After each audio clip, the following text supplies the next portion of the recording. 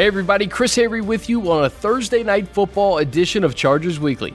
We have an impressive lineup to get you ready for Chargers Chiefs, including NFL Network's Colleen Wolfe and Patrick Claybon, Matt Bowen of ESPN's NFL Matchup Show, Chargers NFL Nation reporter Eric Williams, and Joe Reedy of the Associated Press.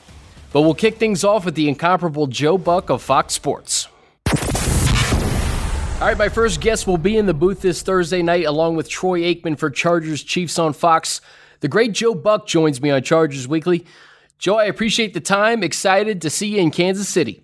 Yeah, we as a group are excited. I am personally excited. I live on the other side of the state, so it's not as easy of a trip for you guys out west coming in, but for me to hop over there and see what is kind of the talk of the last quarter of the schedule, I think certainly in the AFC, if not the entire NFL, with matchups going down the stretch here. I mean, it's fun. And, we're kind of held to that same schedule that they're held to on Monday night. When the schedule comes out for the Thursday games, we get what we get. There's no flexing. There's none of that. And you have to hope you're going to get a great game or even a good one. And, we luck out into, I think, the game of the month. And it's our last Thursday night game of the year. So it's a good way for us to go out. Well, I tell you, Joe, for the most part, the slate of games on Thursday have been excellent this year, and it's hard to ask for a better finale, as you mentioned, Arrowhead Stadium. What intrigues you most about a matchup that's really packed with a lot of fun storylines as we get to playoff time? Yeah, I think it's good for a number of reasons. First of all, what we look forward to is seeing Phillip Rivers play in person again. It's been forever since we've seen him go right in front of our eyes as opposed to on TV or through highlights or whatever.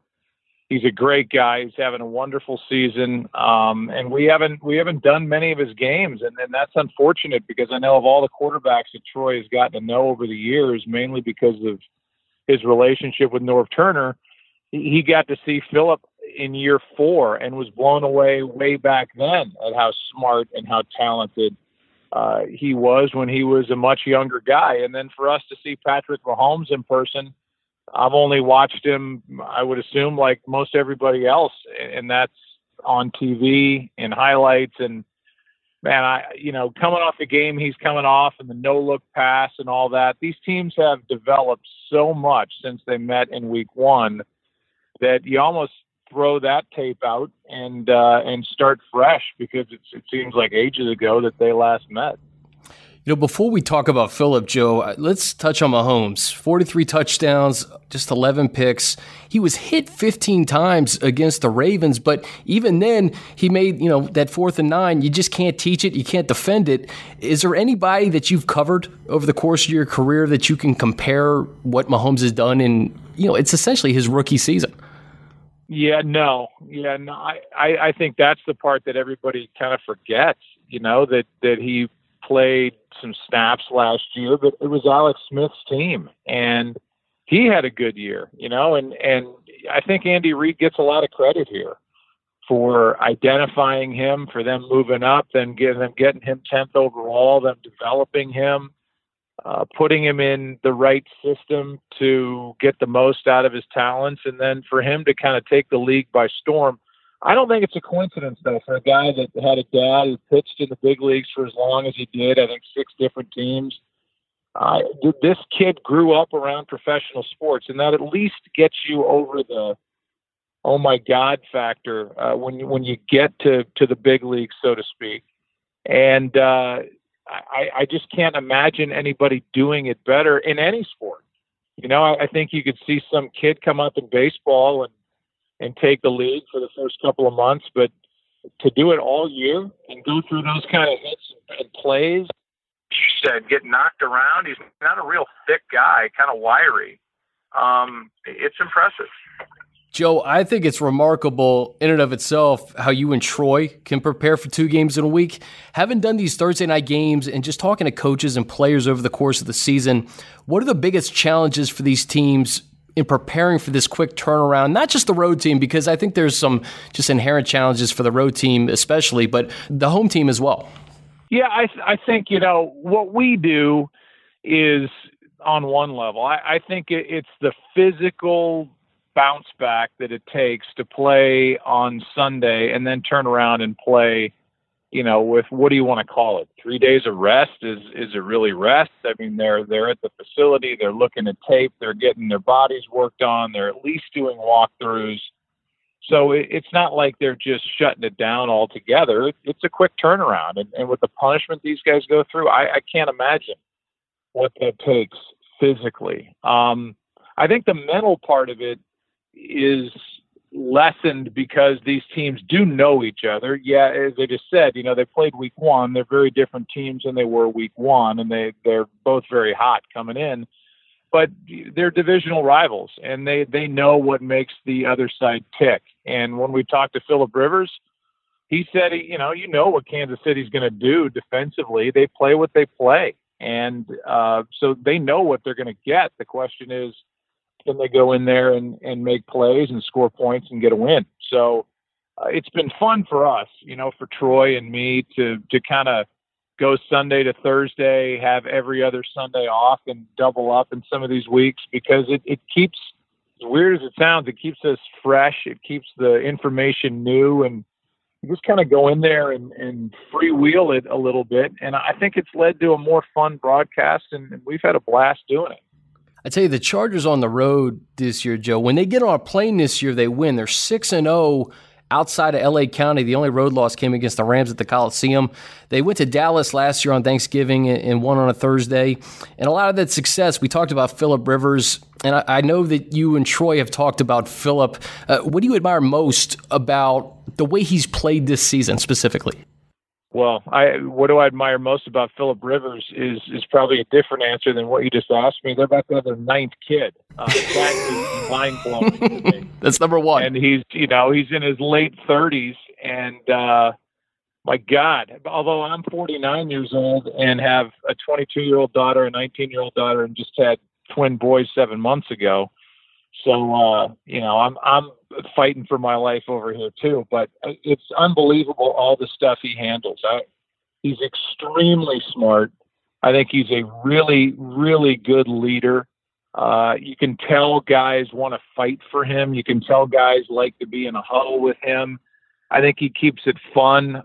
He's just one of those guys that the more you do pro sports, you realize, you wish that there were more like him, because he's a pretty clean cut, no facade to him. He's just a genuine good person. And those guys are easy to root for. So, along with the physical gifts and everything else, his resiliency and the toughness to play as long as he has, as well as he has, I just think he's a good guy. And, no matter what he did for a living, I think he'd be one of those guys you'd want to be around.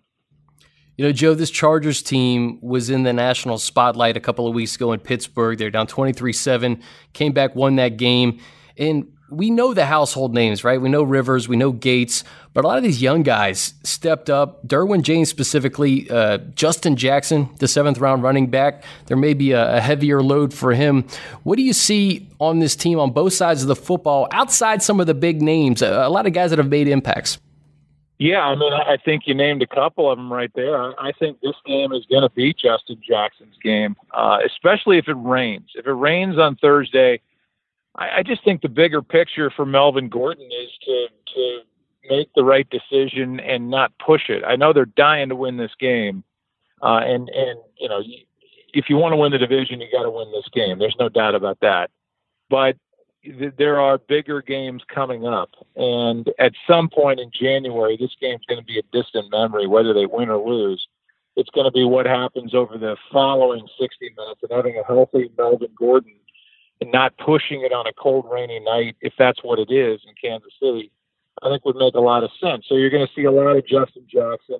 The young safety, Derwin James, I got a text from Troy, who was studying film earlier today, and all it said was, and he kind of gives me the heads up as he's watching a lot of the film as I'm getting ready to do what I do in these games. He said Derwin James is a flat-out stud. And he doesn't say that about really anybody. And so he's watching film and looking at things that this kid is doing, kind of a hybrid player. more down near the line of scrimmage now than he was earlier in the year. He thinks he's fantastic, and so they've obviously drafted well in that organization on top of everything else. And then Bosa, we haven't seen Bosa. I haven't seen him in person, and I'm anxious to see what he does. And it seems like he's getting better and better. And what Anthony Lynn told us is he's not just getting into game shape; he's getting into game recovery shape. So the bumps and bruises and what happens after a game are lessening now because he's more conditioned to that. But you're right; we're going to see young guys, and this could be a big night for Justin Jackson and Detrez Newsome. On top of that, they may be the top two guys running the ball for the Chargers on Thursday night. Joe, I tell you, you mentioned Joey Bosa, and I think that's probably the biggest difference in the matchup from week 1 to week 15 is just his return and 4 sacks in his first 4 games back. How much do you think his sheer presence on the field can affect this game, knowing that the Ravens had some success? They hit Mahomes 15 times and got after him pretty good. Yeah, I think it's massive. I don't think the teams that don't have that guy succeed. I think this is such a pass-heavy league, and this is such a light-up-a-scoreboard type league, and we saw that Monday night game with the Rams and the Chiefs and what they're able to do, and really what they do week in and week out for the most part. But if you have that presence coming off the edge, that's a difference maker. That's the antidote. It's not load up your defensive backfield and, we're just going to cover the heck out of these guys. You're not going to cover Tyreek Hill all over the field with as much as Mahomes does keeping plays alive. And you're not going to, clamp these guys down all game. But if you can get after the quarterback and you can bother him and you can, put that little, hey, don't forget about me in his head, I think that is the answer, and not a lot of teams have that guy, but obviously the Chargers do. Joe, I love this part of the year because I think the beauty of it is we know who's good, right? But we have no idea what's going to happen in January. Based on what you've seen, I guess, out of the AFC with the Patriots, the Steelers, and Chiefs, obviously the Chargers, what would be your early forecasts as to what to expect in the postseason? Yeah, I think that's kind of it. It's those 4 teams that have to get your attention at this point in the season. I think the Steelers are in a lot of trouble, considering the schedule that they have coming up and with how the Ravens played this last Sunday. I know they didn't win, but with that defense, defense can travel, and we'll see if Pittsburgh ends up winning that division. But to me, the top 3 teams are the 2 in the West, the Chiefs and the Chargers, and then the Patriots. And yes, the Patriots blew that game against Miami and all that, but there's not anybody of right mind that thinks going into Foxborough in January is easy. I don't care how old Brady is, 41, and how long they've been doing it, and is he showing cracks and all that. Nobody wants to go there, and it wouldn't be easy. But I think those are the top 3 teams in the AFC, and one of those 3 teams will be in Atlanta in Super Bowl 53. Joe, we'll get you out of here on this. We talked about it. It's a beauty of a game.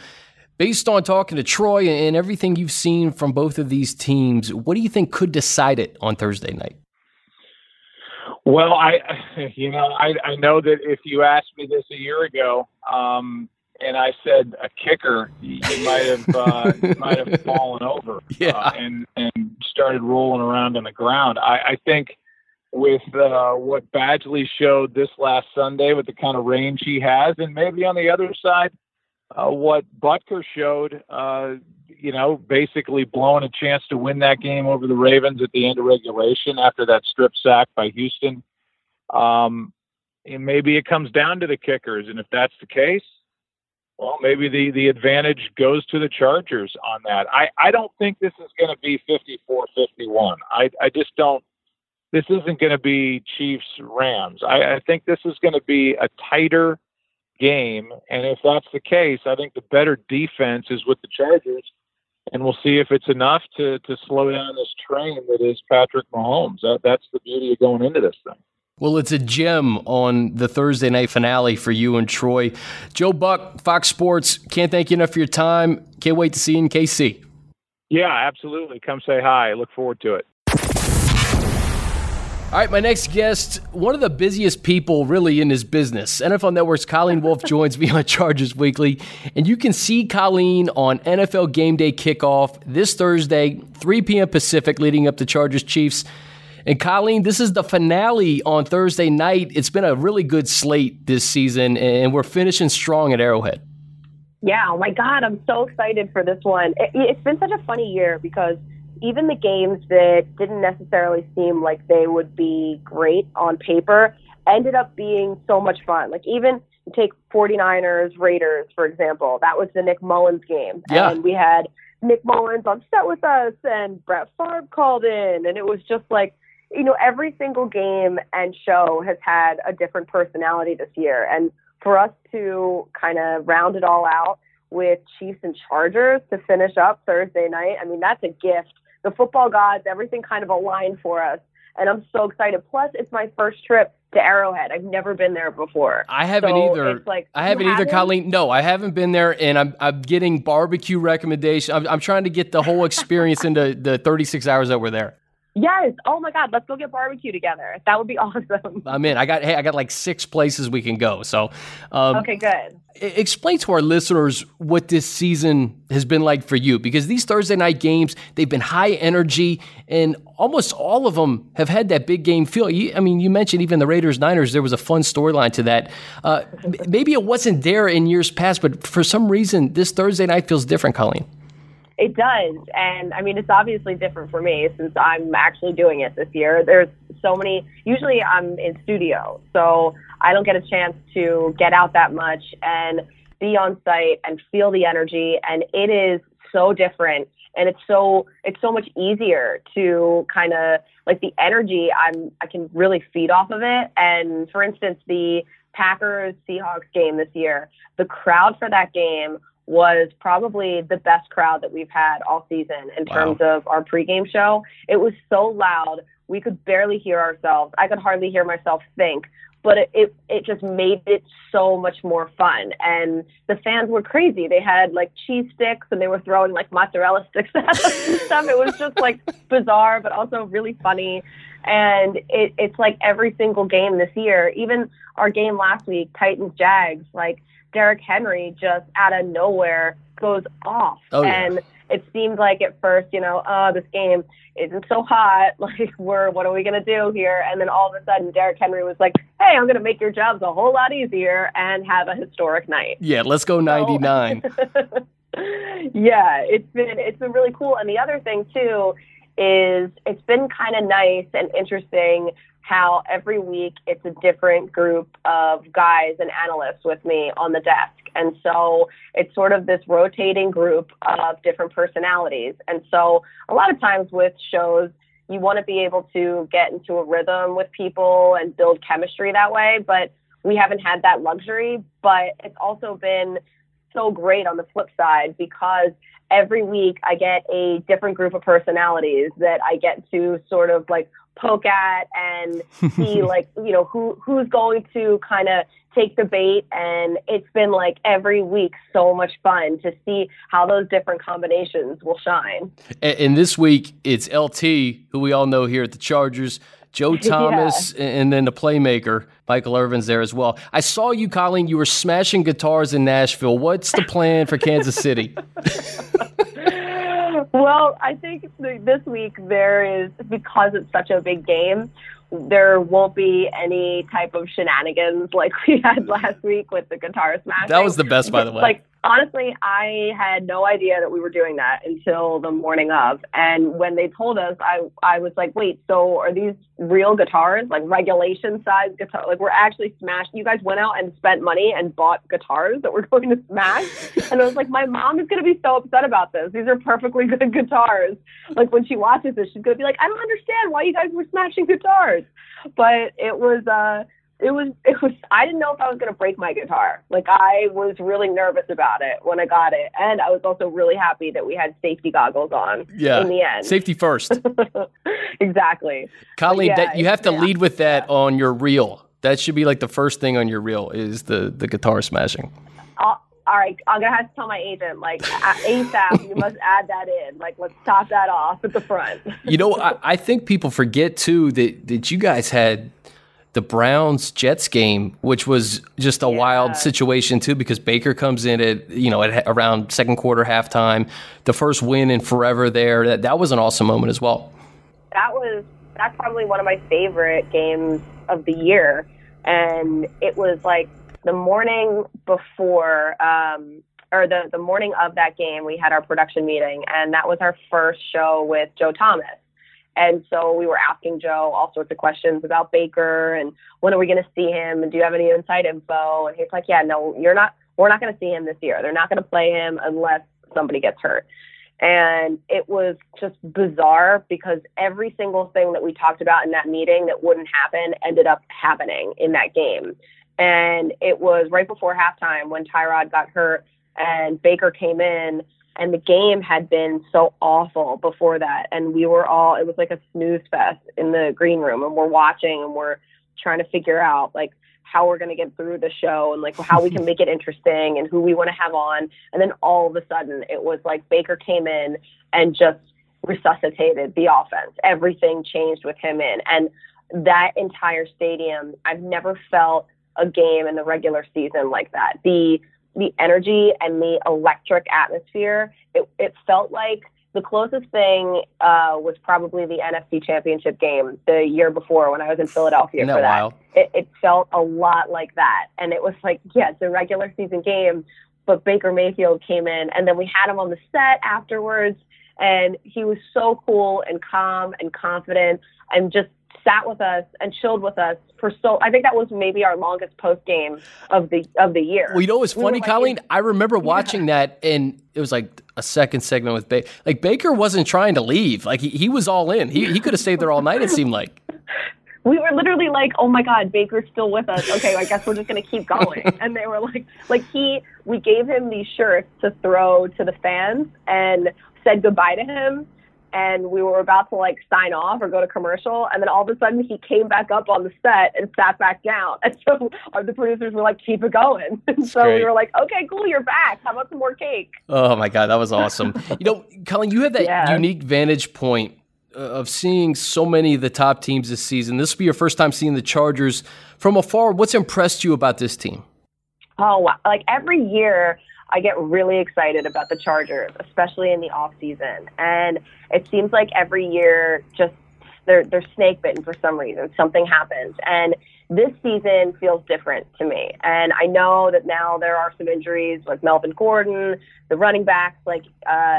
It seems like this team, though, is just different, and they're destined to go into the playoffs. And I know that the Chiefs have sort of owned the series, but that doesn't really matter to me because this Chargers team is so sneaky good, and I kind of like the fact that they have been a little under the radar. Even with the fact that they've been playing so well, I feel like they really haven't gotten the attention that they deserved. I think that they're sort of underappreciated this year, and Phillip Rivers is always underappreciated.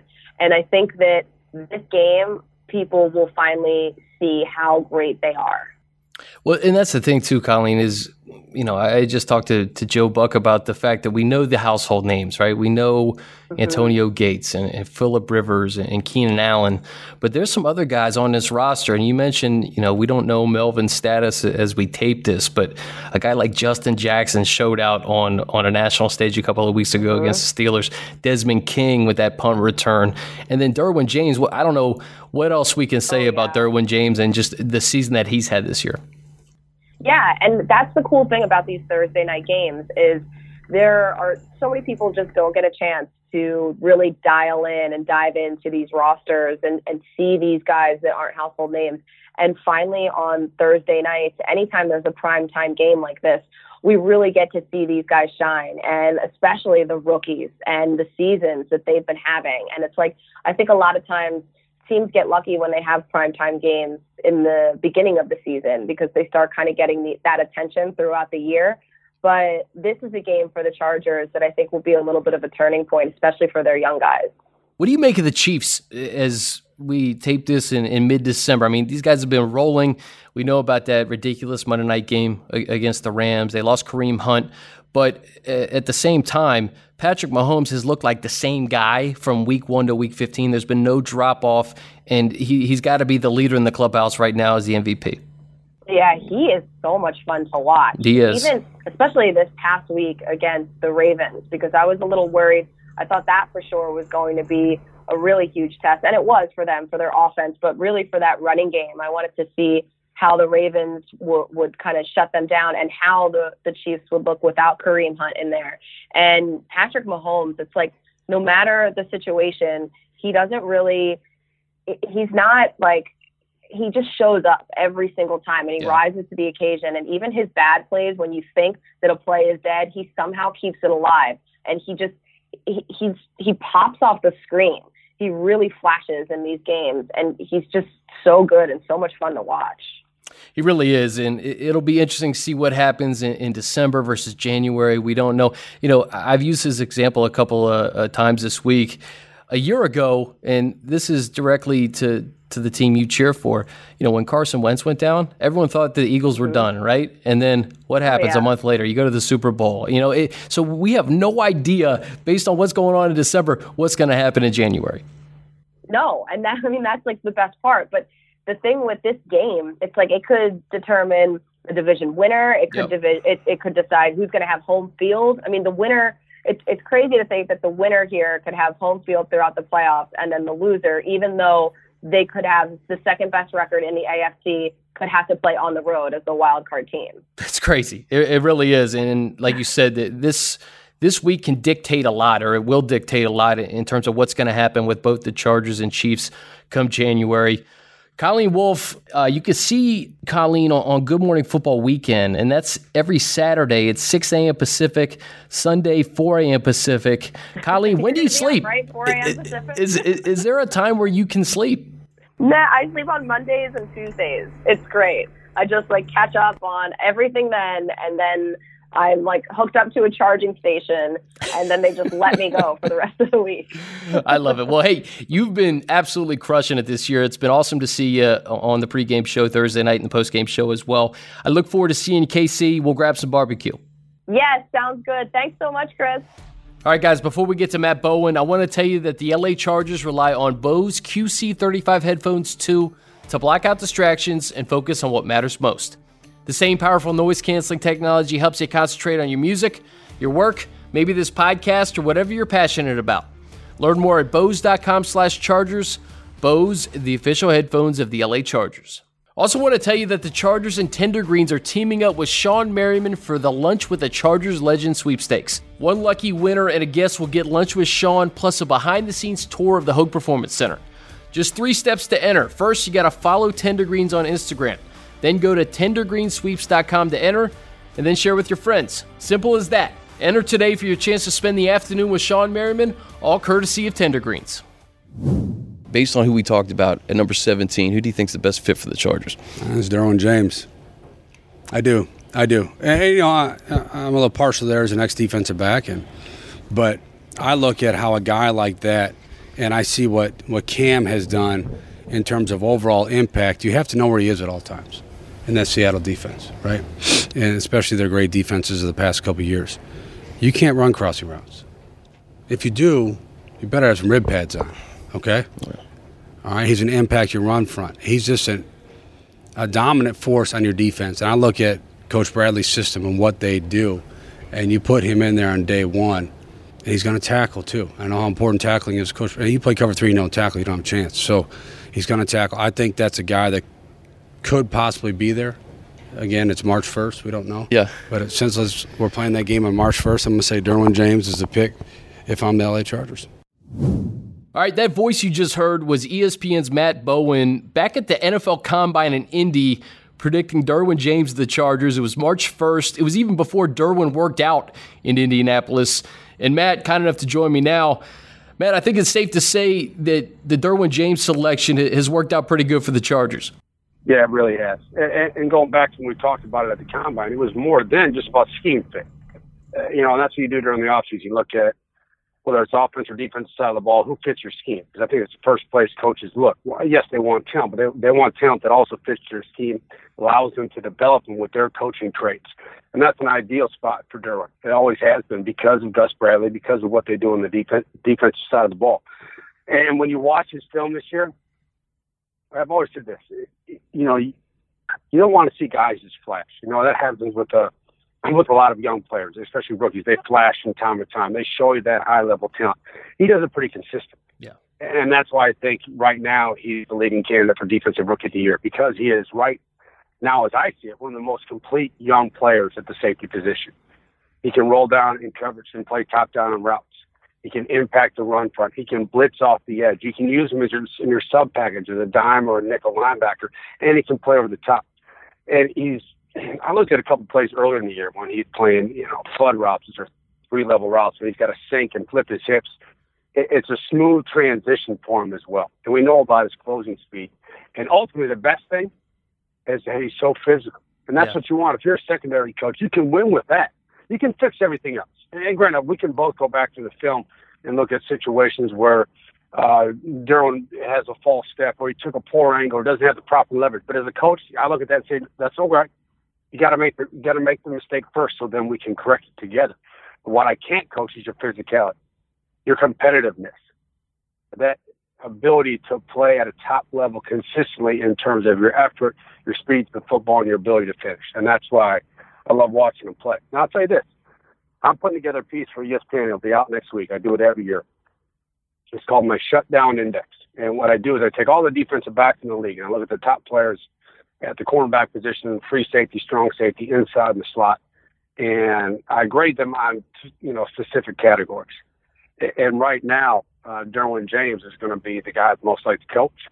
He's going to be the best rookie safety, and he's going to be mentioned as one of the most complete safeties. Impressive, man. And Matt, he's been used everywhere. You have the luxury of being able to play him in the box. You use him at free. When you look at this Chiefs team, where's the best spot to use him on Thursday night? Is it just a combination of everything? I think it's a combination of everything because, we know Gus is going to play some 3D zone coverage. That's who they are. You don't change who you are for one football game. So he's going to be rolled down as a curl flat defender where he can impact the run game, where he can buzz underneath an out route, where he can carry a seam route up the field like a Travis Kelce. And I think you want to use him in pressure situations as well. And that's one thing going against Patrick Mahomes. And the Ravens found that out last week. I thought the Ravens played really good football. Mahomes made plays late. That's what he's done all year. But when you pressure, you want guys that can redirect against a quarterback with movement skills. And that's what Patrick Mahomes does. He can extend plays just as well as anyone in the NFL. At times it looks like Aaron Rodgers with his ability to get outside the pocket and throw from multiple arm angles, throw from multiple platforms, and still put heat on the throw down the field. It's super impressive. So, especially in third down situations, I wouldn't mind seeing Derwin as a part of the blitz front in specific situations. Patrick Mahomes, I tell you, right from week one, Matt, he has been probably from start to finish the leading candidate for MVP. 43 touchdowns, 11 interceptions. What's the most difficult part of defending this guy? Because he's been so consistent. I think everybody was waiting for a drop-off. It just never happened. Yeah, I agree. And that's why I looked at this Ravens game as a great test for him because the defense is pretty multiple. You watch Baltimore in film, and they give you a bunch of multiple fronts. They got guys mugged up to the line of scrimmage. Then they're dropping to the coverage, late safety rotation, very physical corners. That's a great defense to watch. And early in that game, they were playing, like I said, playing great football. But going back to what you said, he still continued to finish that football game and play at a high level in critical game situations as well. I really think it's a combination of a lot of things. One is Andy Reid's offense, okay, and what Andy Reid has done to cater to his quarterback. That's a mix of old West Coast that I played against with Andy Reid when he was the head coach of the Philadelphia Eagles early 2000. Same routes, okay, but what he's done is added to that with more college spread stuff as well. A lot of pre-snap movement, a lot of post-snap movement, a lot of misdirection that can grab the eyes of second-level defenders to create open throwing windows. And he doesn't need, most young quarterbacks need a pretty defined roadmap where to throw the football. He doesn't need a very big throwing window, given his arm talent. He can put it anywhere on the football field. Now you add that to his athleticism and his ability to create off schedule. Well, that's a lot to defend. If I'm a defensive back, that's a lot of work to get ready for on game day because of what he can do within the system as well. You know, that week 1 matchup, one of the big players that was not in that game, Joey Bosa, number 99, how much does his presence affect what the Chargers can do defensively, maybe getting to Mahomes with 4 and then just kind of dropping back? Great point. Well, that's the ultimate thing you want to be able to do, is to be able to rush 4 and get home with 4, not necessarily put the quarterback on the ground, but impact that throwing platform, create disruption.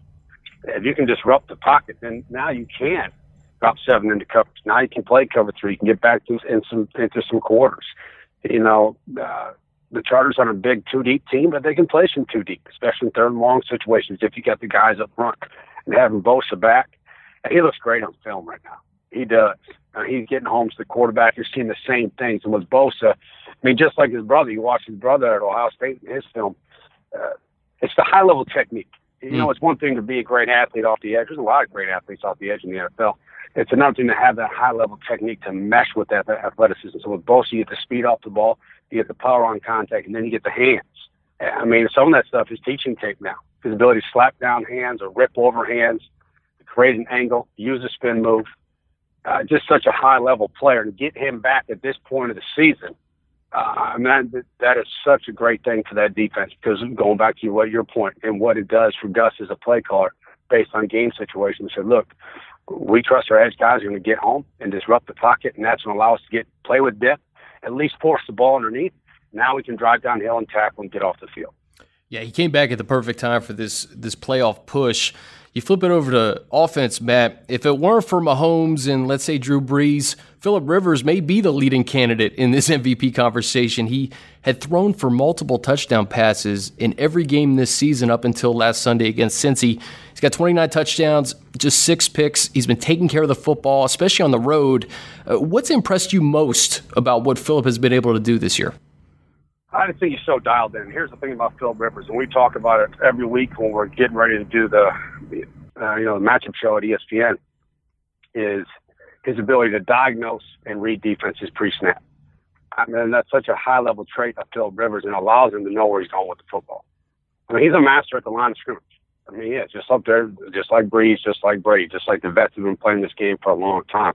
So as a safety, you're going to show him one thing. He knows where you're going. You can try to hold that disguise all you want. That's great. You know, that goes back to when I was in the league and guys are playing against Peyton Manning. You take one step downhill, he knows where you're going. You're already beat. So that's a part of it. But also, he's dealing. He's dealing with football right now. And you know what the Chargers want to do. A lot of high-low concepts. It means you have one guy underneath, one guy up top. Allows Phillip Rivers to read those second-level guys, attack the throwing window. They're going to run a lot of man coverage beaters Thursday night. That's what Kansas City is. Kansas City's a man coverage team. A lot of free safety in the post, but guys playing man coverage. This is the type of game where Keenan Allen should be very productive, because you can run rub routes. You can run Allen on crossers. You can have him win at the line of scrimmage where he is so smooth off the ball, off the release versus press coverage. And that allows him to create separation. And when you do that and you have a free safety that Phillip Rivers can manipulate with his eyes in the middle of the field, now he can create even more voids in the coverage to deliver the ball. Yeah, you know, Keenan had 19 targets against the Pittsburgh Steelers, and I think you saw why he's probably one of the best route runners in this league. I mean, if you put a linebacker on him, right, it's lights out. Yeah, it is. And that's what Pittsburgh was trying to do. They're trying to play with, we call match coverage. And that's matching to the defender. I describe it like anyone who's played basketball. I mean, there's a difference between a 2-3 zone and a 2-3 matchup zone, right? So you're not spot dropping, trying to match the defenders in your area, and it almost turns into man coverage. So I call it matchup coverage. And Phillip Rivers got him. He found the matchup he wanted. And that's what he does. And when he gets that matchup, he doesn't miss very often. Matt, another guy I want to ask you about, and we've talked about him at length in the past, it's Desmond King. He's a former Hawkeye like yourself, and he has made game-altering plays all season long to a point where I'm just going to list a few for you. He had a big 50-plus yard punt return against San Francisco, 2 picks, big punt return in Cleveland. He had a pick 6 of Russell Wilson in Seattle, 40-yard kick return in Arizona. Of course, that 73-yard punt return for a touchdown under the lights in Pittsburgh. What is it about Desmond and just this knack to be able to make the big play? I think, one, he's a Hawkeye. That helps. There you go. No, but here's the thing. Desmond's been doing that since he got to Iowa City. Okay, that started earlier Desmond's college career. And I've always said this, guys that are around the football on defense, they're not there by accident. Okay, I don't care if you get 7 picks that are all tipped. You're still around the football. Guys that like that, I describe it like this. I said it to someone before. It's like anyone's seen The Matrix when Neo's dodging all those bullets. Everything that slows down for you as defensive back. There's some DBs that play in The Matrix, right? And they're magnets to the football. That's what Desmond is. Now, Grady, everyone knows he's a physical defender. He's a great fit for the scheme, like we were talking about with Derwin. He's a great fit as a slot corner in Gus's scheme because he can play underneath, because he's physical, he can tackle. He could drive downhill in the football. He has an ability to close windows, like we were just talking about with Phil Rivers, attacking open windows. Those windows close, just like the pick 6 against Russell Wilson. Buzz out as an underneath curler front defender and go get the football. But also what he can do on special teams. And that's a huge bonus to them. Because let's go back to the combine. Desmond ran the low 4.5s, and everyone said, "Oh, that's not fast enough." Turn on the tape. Don't tell me he's not fast enough. He's got game speed. That's all that matters. That's all that matters. Because what he can do as a punt returner. That's his vision. That's being a football player. That's being physical, understanding. And you go back and catch punts in the NFL. I'm telling you, I used to cover punts. You're going to get hit a lot. You're really going to get hit a lot. It's a physical position to play. And also his ability to find daylight as a returner. That's a natural instinct ability. You can't just necessarily teach that and put someone back to him, might run the low 4.4 to go return punts. No, there's an art to it. There's a craft to it. And that's a big bonus of what he brings to this football team. And, he wasn't back there in week 1 when the Chiefs and Chargers went head-to-head. He's really secured the special teams, the kick return game and the punt return game. So he could play a factor on Thursday night for sure. Another guy I want to ask you about, a Chicago guy, Justin Jackson, Northwestern's all-time leading rusher. He had a memorable college career, a durable guy. He came up big against the Steelers, 82 total yards and a touchdown just in that second half. Matt, with Gordon and Eckler banged up, a lot could fall on Jackson's shoulders on Thursday. What do you like about Justin's game? Well, here's an interesting story.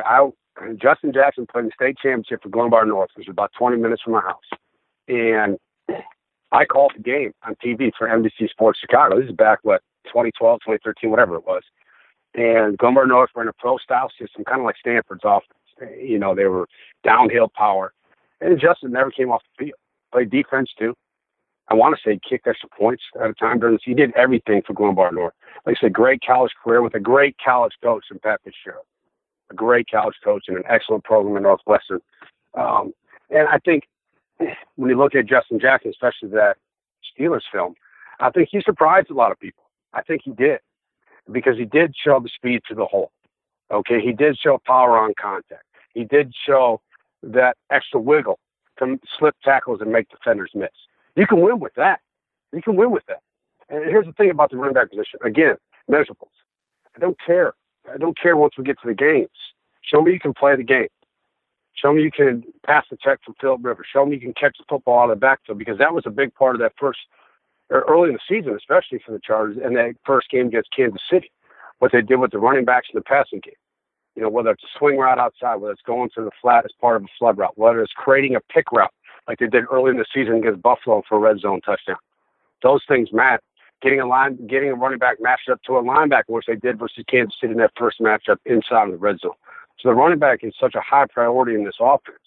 And Justin Jackson might not have the high-level athletic traits of a Melvin Gordon, but he can produce in your offense because of the players around him.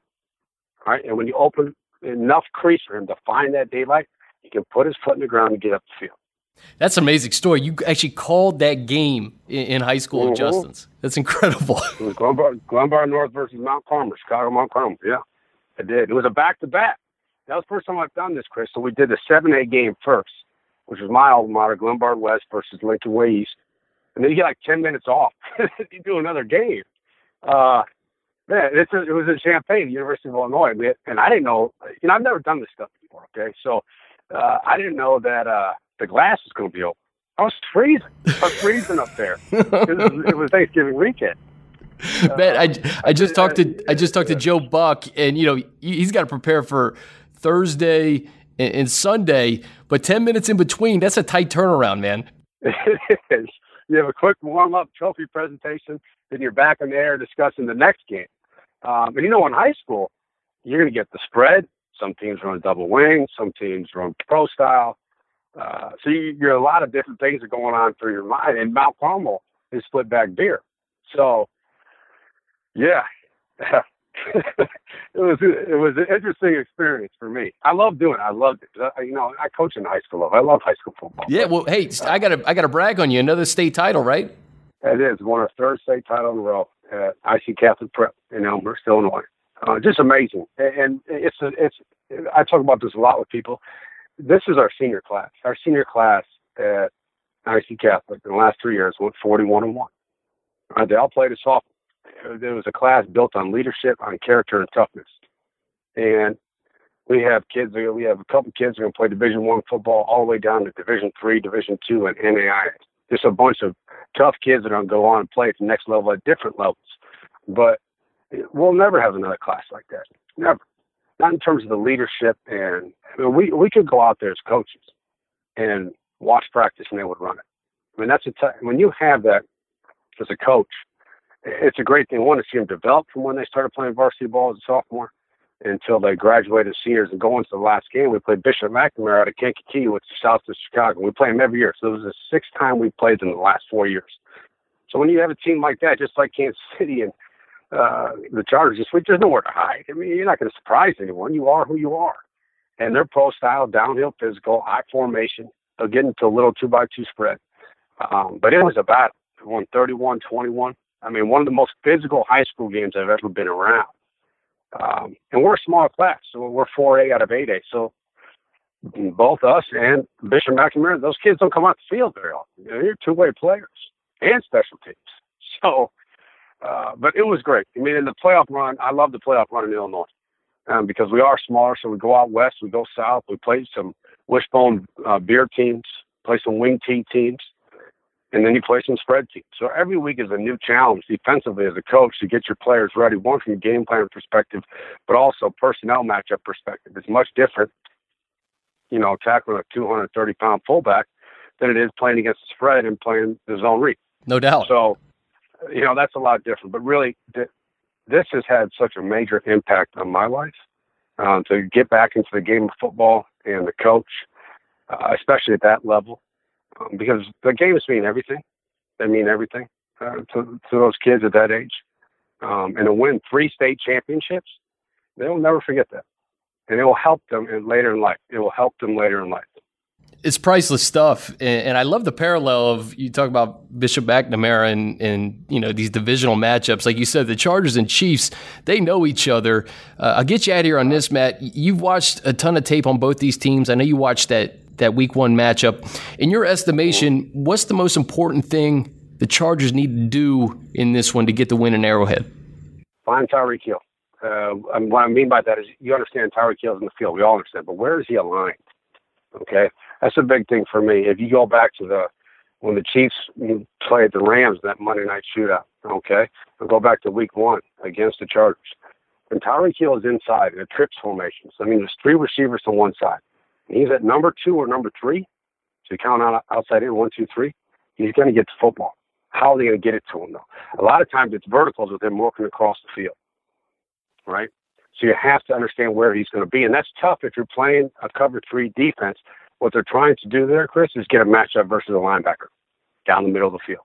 And that's it's a tough matchup for any linebacker in the NFL. It's a tough matchup for any DB. Tyreek Hill runs a 4.2 40. He can fly down the field. So find him, and also you have to limit Travis Kelce. I mean, he's playing at such a high level right now. Physical, very good route runner. And with Patrick Mahomes, he's going to put the ball wherever he wants to right now. Matt Bowen, awesome stuff as always, man. If you guys haven't, it's appointment viewing. Be sure to watch the NFL Matchup Show. I believe on the West Coast, it's Saturday mornings, 5:30 a.m. Pacific. It's also on overnight and early Sunday mornings. So if you're not up, just DVR it. You have to check it out. You and Greg Cosell, awesome work. How has that been, man, to be a part of that show this year? It's been awesome. It's been awesome. I think it's for me, it's a great show that kind of fit my skill set and what I do as an analyst. So to be able to watch film and to break it down and use it almost like a teaching tool. I look at it very similar to coaching on the field or teaching in a classroom where you're teaching a subject, and it's how you break it down, how you present it. And you do it in a way that people can understand and learn from it, because that's what people want. They want to learn from it. And it's been great. You mentioned Greg. Greg is awesome. Working with Sal Paolantonio. I mean, those are two leaders right there. Two very good leaders who have helped me tremendously. This is the first time I've done something like that. You know, we talk about doing the high school games. Well, this was brand new to me as well. So the comfort level they've allowed me to be at has helped me so much grow. And I've always said, you know, if I look at the first show I did, beginning of the season, I think I've improved a lot. It's no different than being a player. It's just reps and doing things and getting that experience. So I've loved it. We've done a lot of Chargers, and we're going to keep doing the Chargers. Now, obviously, we're not going to do them this week because they're playing on Thursday night, but we will be back doing the Chargers very, very soon. And I tell you, man, that's why I wanted to have you on. I always learn something when I talk to you. Matt, you're the best, man. Thank you so much, and we'll be watching you on NFL Matchup. All right, thank you. NFL Network coming in strong this week. Patrick Claybon here at the Hoag Performance Center. Patrick, what's up, brother? Good, man. Just good to be out here. This is my first time coming down to the Hoag, and I really like it. It's a nice little scene here, right? It's picturesque. I see wind coming through this amber waves of rain almost outside of the front door, and really, it's really nice. Yeah, well, it's quiet here now, but a short week for the Chargers. What'd you learn about this team in the few short hours you were here? Well, just short being the operative phrase there, because it's just such a quick turnaround. Yeah. And talking to Damian Square just about game planning, because looking at what the Ravens did against this Chiefs team, it's so exotic, and they move in a way that no other team can. And so you really can't get caught up in their method to attacking this offense. And what Damian said to me made sense. It just have something simple that you can execute well. Because with Tyreek and the things that he can do, and Mahomes and the things that he can do, even without Kareem Hunt, there's just so little opportunity for you to get something done. And so they got a lot of bag of tricks, yeah. You know. And when you have the tricks, right? That's one thing. You plan for the tricks, but when it's just sheer talent, there's only so much you can do, and there's only so many things you can do to counteract that. And so you just got to play the best game that you can play. Kareem Hunt not in the mix, but you alluded to, I mean, Damian Williams, Spencer Ware, those guys come in and do a remarkable job. And there's just the sheer speed of Tyreek Hill coupled with the arm of Mahomes, the improvisation of Mahomes. That stuff is very difficult just to game plan for. And if anything, they kind of fly on the edge of the needle, right? So it can go horribly wrong, or you can have a 4th and 9 situation where, quite frankly, it may be one of the more dangerous situations when Patrick Mahomes has to make a throw and he has nothing to lose. I watched that play like 10 times this morning. Still don't have an answer for you. No. If there's green grass that Tyreek Hill can get to before somebody else, and Patrick Mahomes has some slot, whether it's a 90-degree slot straight over his head or coming straight from his hip, if there's a way to get it to him, he can get it there. It's always going to be low percentage, but when you can't stop it, you just can't stop it. Just talking to some of these guys in the locker room, and think about these Thursday night games, especially for the road team. It's an uphill battle. You got to get on a plane. You got to get rest. You got to prepare. The thing about this Chargers team, though, Patrick, is they're 6-0 when they get on a plane this year. They're undefeated outside L.A. County. Their only road loss came to the Rams at the Coliseum. So they've done it. They haven't beaten the Chiefs. They've lost 9 straight to the Chiefs. But this is a spot that I don't think is too big for this group. And you could see it on Sunday night, looking back against Pittsburgh. The Pittsburgh game. Great example. Just a resilient team that at any point, people from the outside, the Chargers down the stretch, here we go again. 23-7 at the half. But they just did it. Justin Jackson played great in that game. People looking forward to seeing what he can do, depending on Melvin's availability for Thursday. But they're not afraid. They're not afraid of the moment, and they're definitely not afraid of this Chiefs team. And honestly, talking to Derwin right off the bat, obviously he's a young guy. He's an exuberant guy, but just fired up for an opportunity to play. He doesn't play care. like a rookie, though. No. And that's the thing. He's got this alpha mentality that, Sunday was kind of an introduction to the nation of these Chargers. Mm-hmm. Y'all know who Antonio Gates is and Phillip Rivers, right? Mm-hmm. But you didn't know Derwin James necessarily, Desmond King. You talk about Justin Jackson. Justin Jackson hadn't done that all year because he hadn't had to. Yep. But he comes in a big spot. So it's neat for, I think, just being on the inside here and then seeing these guys catch the eye of people around the league. And it's about time. Honestly, it's about time because this team has the talent and they've got the opportunity. And to some extent, especially from my point of view, we tend to focus on names sometimes. Mm-hmm. And the franchise, especially after the move, if the wins aren't there wasn't that type of focus.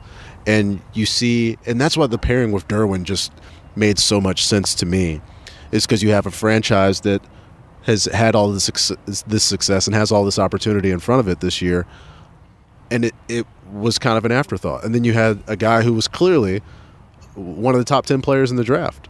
Yeah, and they just kind of met, whether it's fortune or fate, and somehow he falls to this team, and the team goes on this run that is this 2018 season, and I think it's perfect. Yeah. I think the way that that matched up is perfect, and you get this guy who can play an edge safety, which is like a position that maybe didn't exist. Well, so now it does. You couple that with the return of Bosa too. Yeah. Bosa's had 4 sacks in his first 4 games back.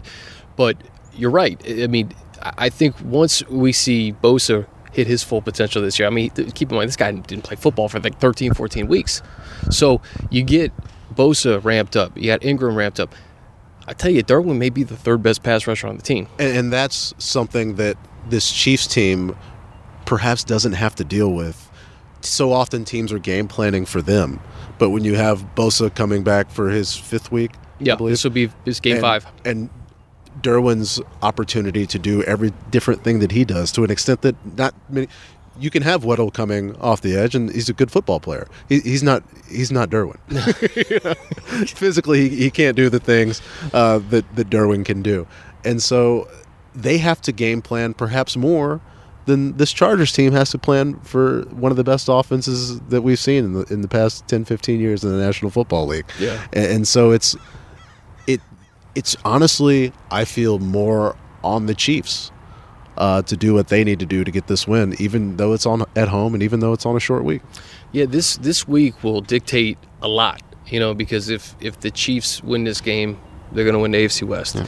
If the Chargers win, you got a shot to run the table and perhaps get a bye. So this week is important on so many different levels. Just from kind of a 30,000-foot view, your perspective of the AFC this year. It's been wacky. We saw some crazy games on Sunday.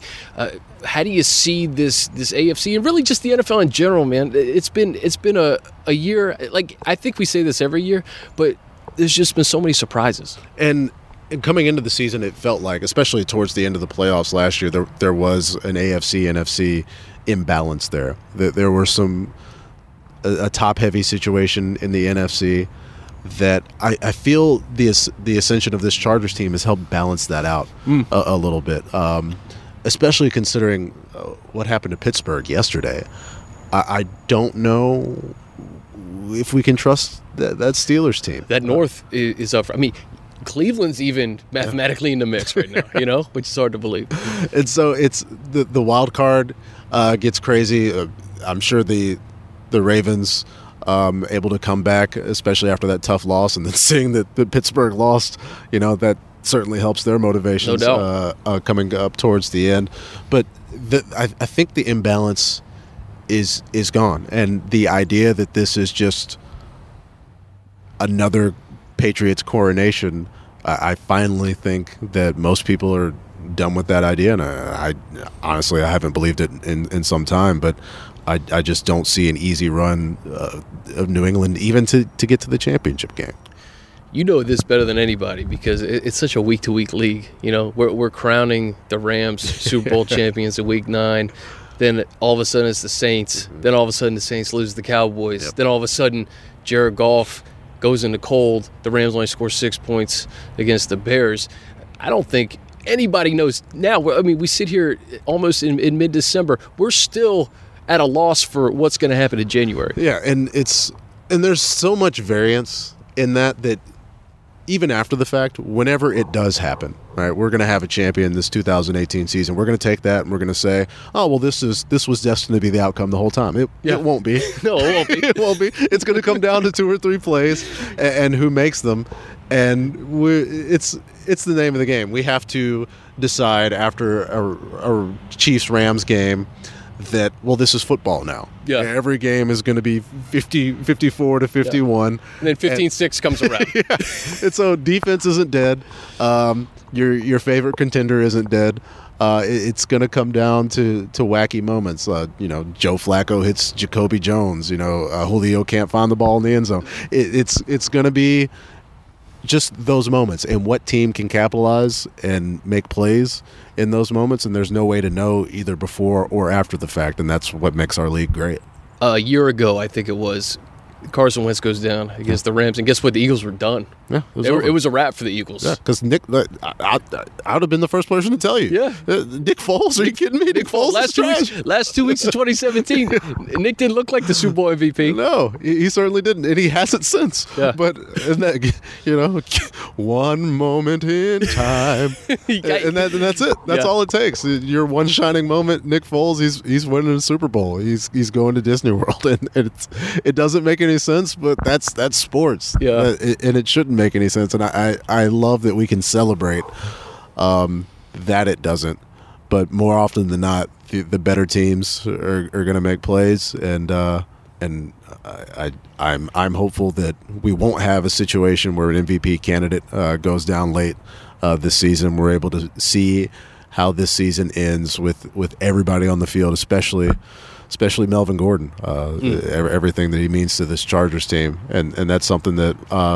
Mike Pouncey said today. It's obvious. There's no replacing what Melvin does, and the numbers just jump off the page. 137 yards with Melvin in the backfield, and 72 without him. It's a different ball game. And you know what it does, Patrick? It makes Eckler better. Mm-hmm. Eckler was outstanding Sunday against the Bengals. That first quarter, I think 9 seconds into the second quarter, he had 82 total yards and a touchdown.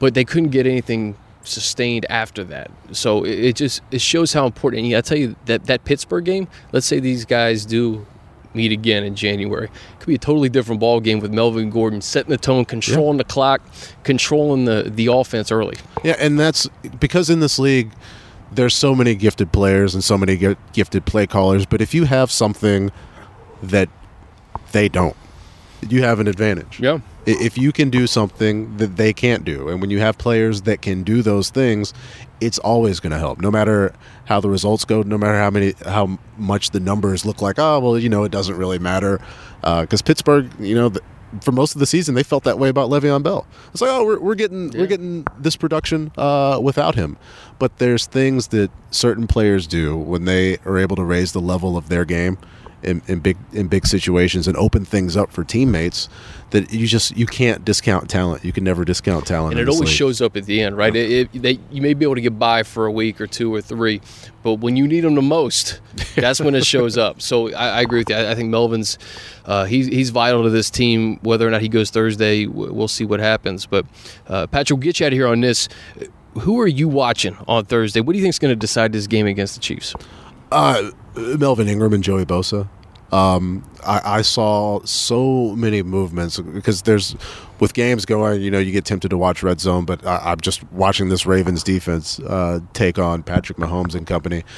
And I saw Matthew Judon and sometimes Weddle coming off the edge. And they hit him 15 times. and I don't know, whatever Sizzle's nutrition plan is, sign me up, man. Looks like he's 25, man. Give it to me. I know he's probably frustrated because the 28-year-old Terrell Suggs probably has 3.5 sacks in that game, and they win. But Mahomes was able to get away. But if Bosa and Ingram can get in, if they can get home, if they can just bother him, just limit his opportunity, then I think it forces Andy Reid and company and Bieniemy to call a different game, perhaps the game that they don't want to call, and that's how you do it. And then on the other side, Phillip's going to be Phillip.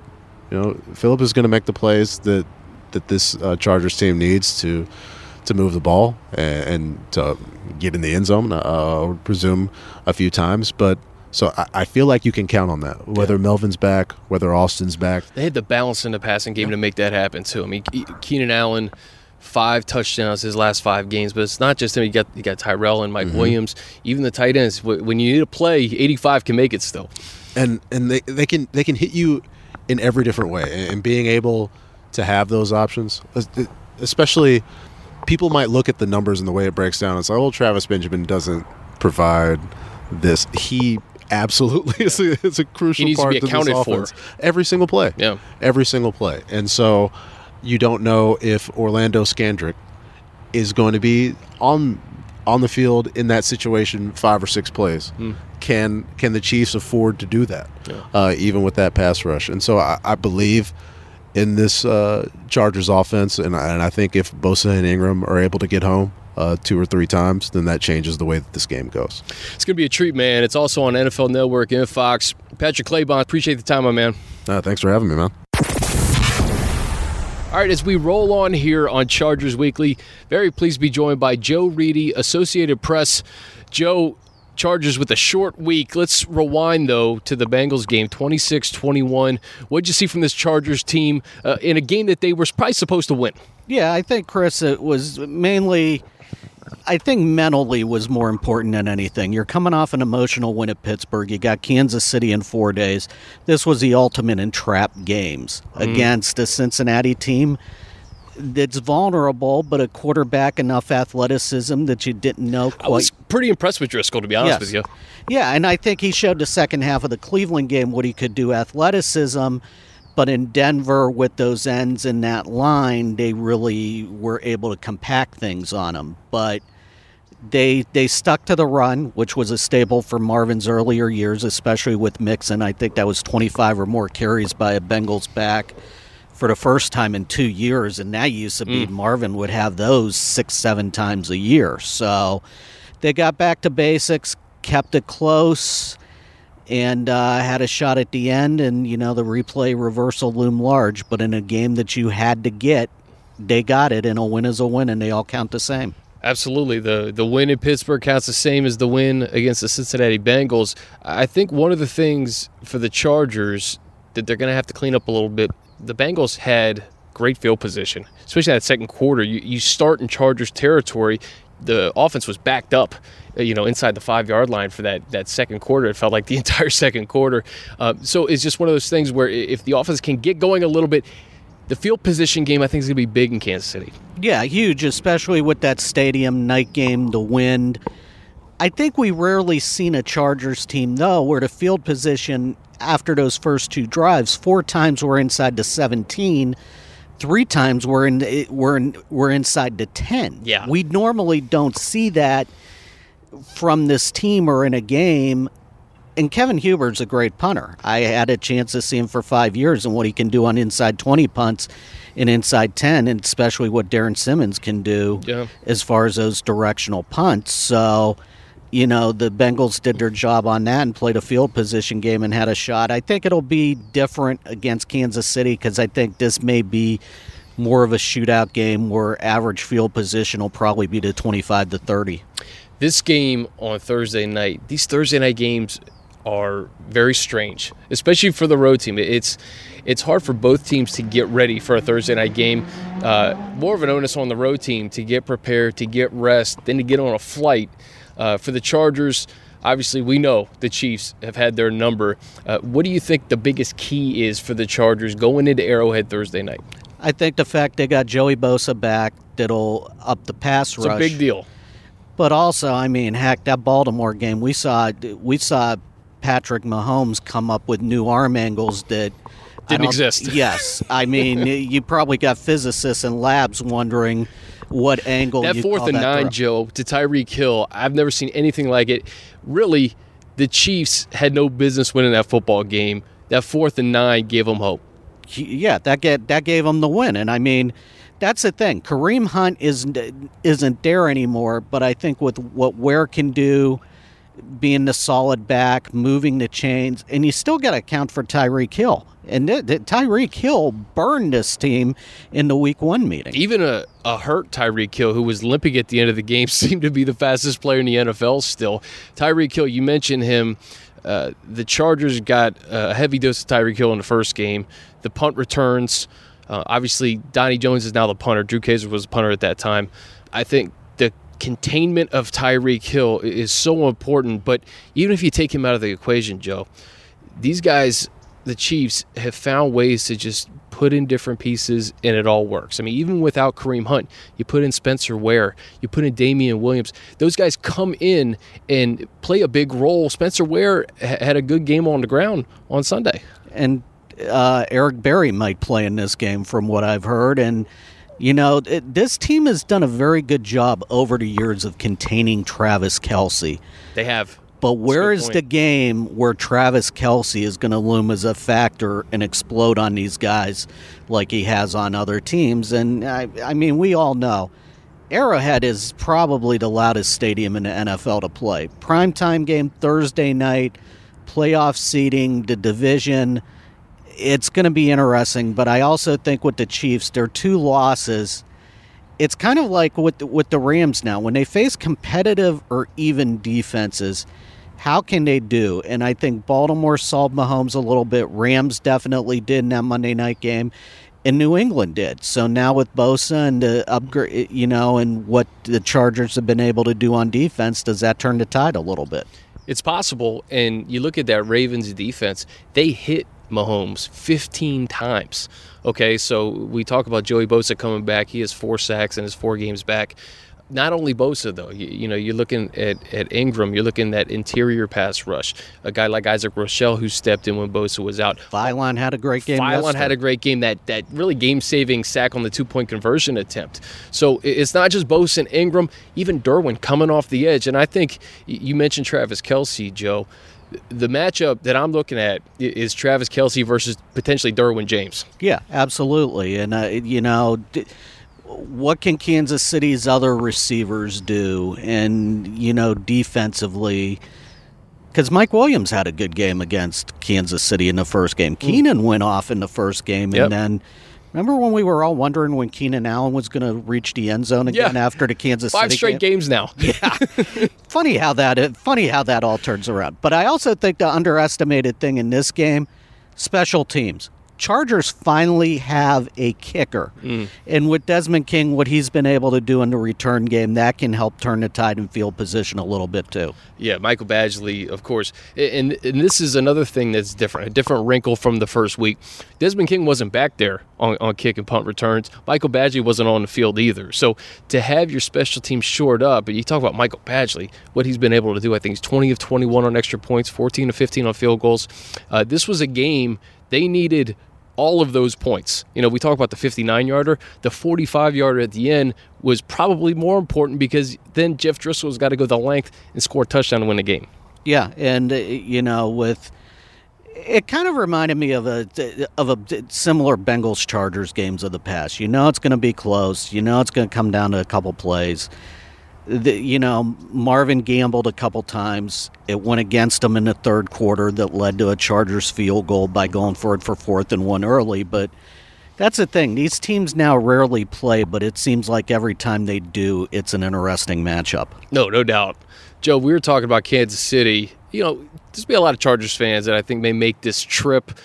Restaurants, you and Eric Williams were very kind enough to give me some suggestions. For Chargers fans going to Kansas City, I know you've been there a few times. Let me know.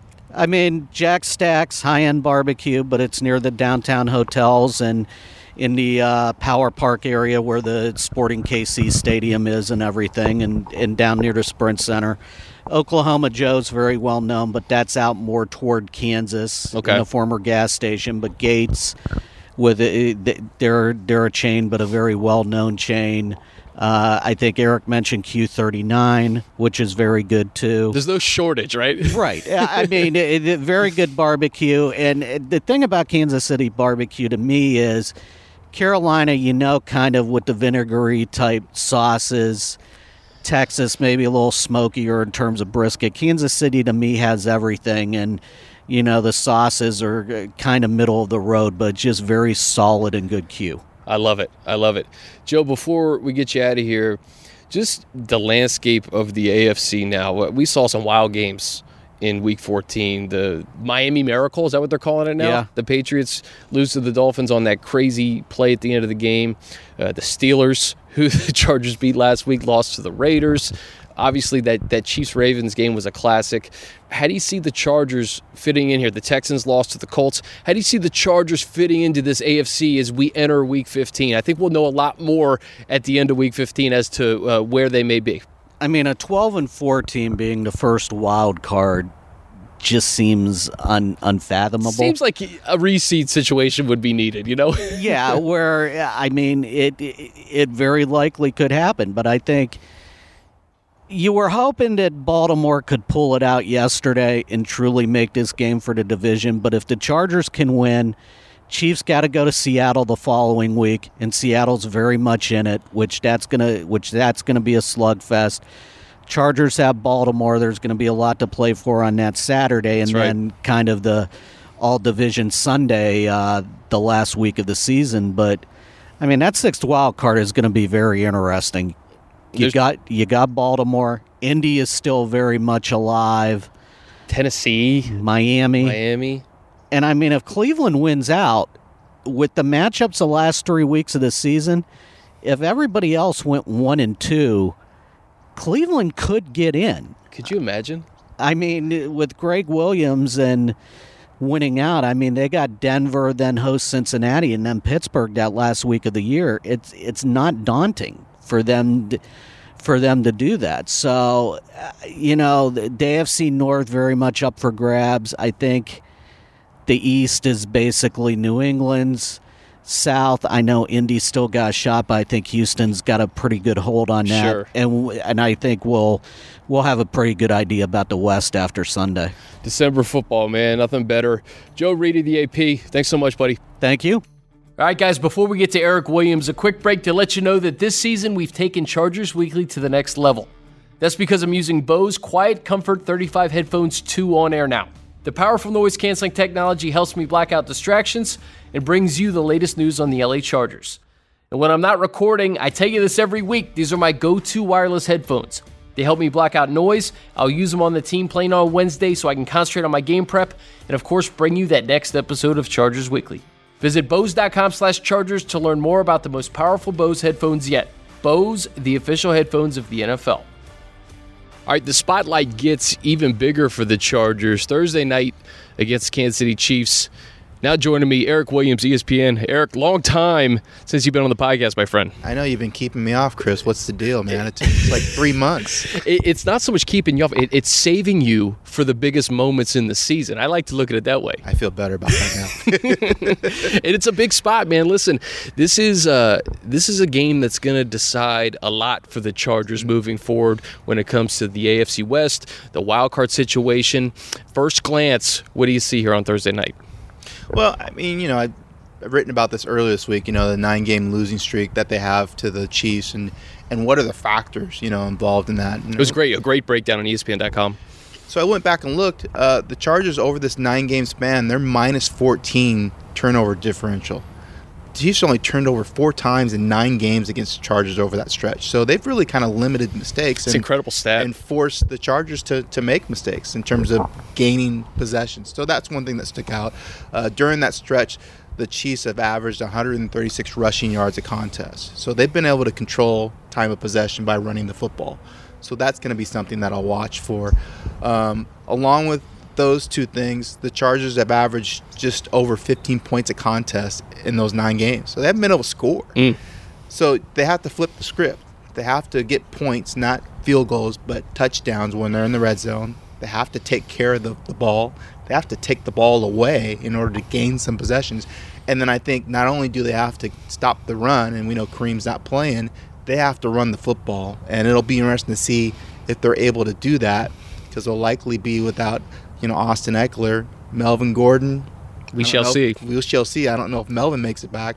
If that's the case, you're going to rely on 2 rookies, Justin Jackson and Detrez Newsome, to carry the load for you in terms of the running game.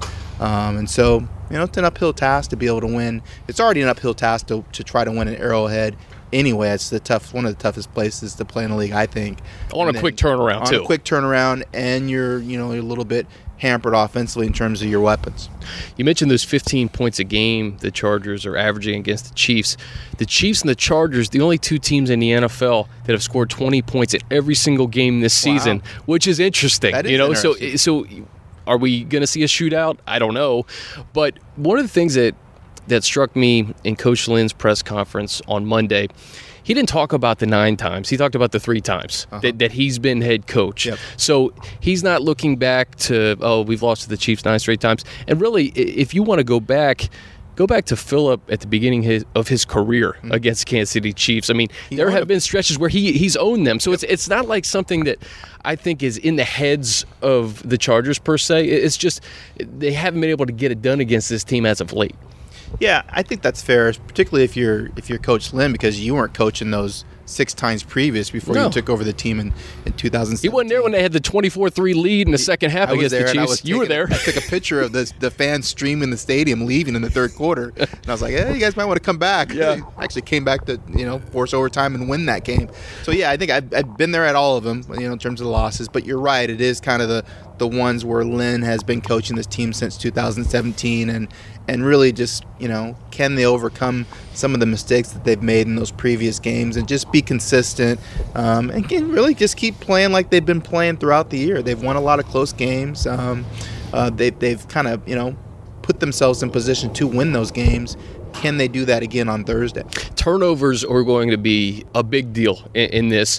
And that's the thing with this 2018 version of the Chargers. Away from Rocky Field to StubHub Center in 7 games, you've only turned it over 4 times. So I marvel at that, because it's one of those things where Phillip has done such a good job of taking care of the football under the Lynn administration, Yeah, it's really been a change for him. Before Lynn took over, he had a career worst, 21 interceptions, I think, in 2016. I think he just has 6 interceptions this year, if I'm correct, 10 last year. So he's done a great job, but I think what's been cool about that is he's still making explosive plays. So it's not like he's not taking shots down the field. Oh, yeah. But I think he's being mindful of when he takes those shots, where they're at in the field when he takes them. And then you have to give receivers credit. They're going out and making plays, and when they don't have a chance to catch the football, they're now turning into defender and knocking the ball down. So it's really a combination of a lot of things that have led to them just doing a much better job of turning it over. And if you don't turn it over on the road, you usually have a chance to win the game. I think protecting Phillip, too, is going to be of the utmost importance. Chris Jones has 9 sacks in 9 games. Really? Yeah. He has a sack in each of his last 9 games. And we don't talk about the Chiefs' defense that much. Sack, right? Yeah. Wow. So we don't talk about the Chiefs all that much when it comes to defense, right?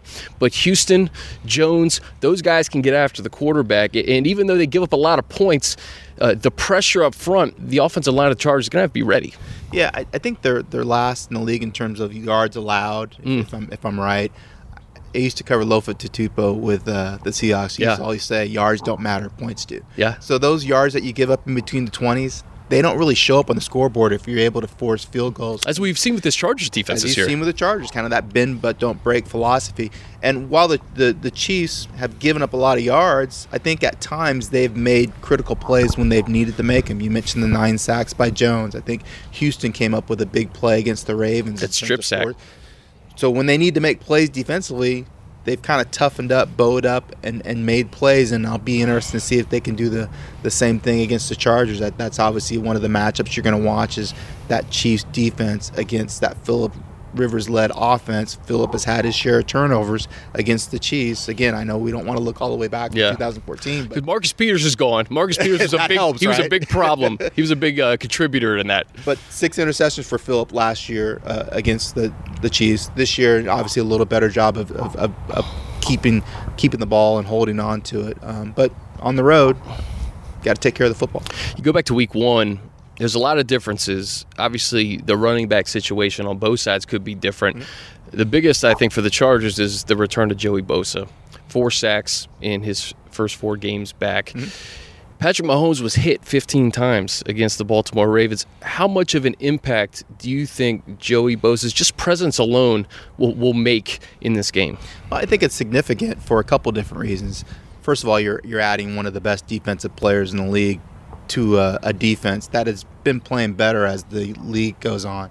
So now it's a matchup issue. They have to know where Joey Bosa is on the field at all times. And because of that, Melvin Ingram, Isaac Rochelle, Darius Philon, they're going to get better opportunities because now they're trying to figure out how to pass protect on 99. And then also, Coach Reed mentioned this on the conference call this week, 99-54 together on one side of the field and those guys' ability to run games.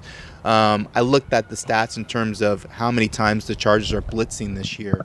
It was 12% of the time they were rushing at least 5 guys without Joey, just 6% with Joey. So that lets you know that they're really relying on the front 4 to create pressure, and now they don't have to blitz as often. Early in the year, we saw Derwin James being used more as a blitzer, very effective. Yeah. But now if you have Joey, you feel like, okay, we can just create pressure with the front 4, play coverage, and I think that helps you maybe limit those explosive plays because the Chiefs, I think, are number 1 in the league in terms of creating explosive plays. Where do you see 33 in this game? Do you see him in the box? Do you see him on Kelsey? Kelsey has been quiet against the Chargers as of late, but that doesn't mean he can't go off at a moment's notice. But I think where you put Derwin James could be very intriguing in this ball game. It's hard to predict. Yeah. I think against the Rams, he played back more often because they were so concerned about giving up those explosive plays. But it seems like he's been more effective near the line of scrimmage, particularly in the run game, chasing down runs from the backside and just his ability to get people down on the ground,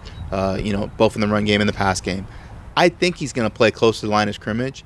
That said, I wouldn't be surprised if he's back there playing deep safety because you're so concerned about number 10. Number 10 really hurt them in the first game in terms of his ability to create explosive plays, and you don't even a hobbled number 10 is the fastest guy in the NFL. Yes, yeah, no doubt. and you don't want to let that guy get going. So, he's a game wrecker. So you're going to have to figure out where he's on the field, and you got to get him down.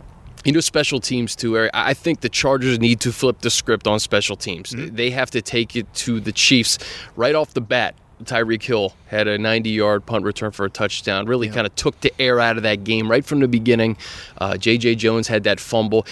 With Desmond King back there kind of securing the special teams and what we've seen from Michael Badgley, which we haven't seen around here, a kicker that can go 4 for 4 and really win that game for the Chargers, 59-yarder, but more importantly, I think that 45-yarder at the end, that's going to be vital here. Yeah, the Money Badger, which, Love it. Did you coin that? I didn't coin it. A guy on Twitter, I got to give him credit. Okay. I think his name was Alex. He's a guy that suggested that it has caught fire. As it should. It's a great nickname. I think Badgley likes it, and he's lived up to the nickname. He's embraced it, man. He's only missed 1 field goal, 59-yarder in his rookie season. That's pretty ridiculous to be able to say you have the franchise record now just in your rookie year. And the way that came together, Eric, with the kick return for King, a pair of 11-yard receptions, and then just that, was it offsides? Yeah. An offsides. Yeah. Put that together where, we were thinking knee, get to the half. Sure, and you're able to get 3 points out of the deal. And I had seen him in pregame. I think he had made one from 62. So I wasn't surprised that he made it. And I guess the thing about that is Lynn having faith in him that not only can he make it, but it won't get blocked. Because you're concerned in that situation it gets blocked, and now it's 7 points the other way.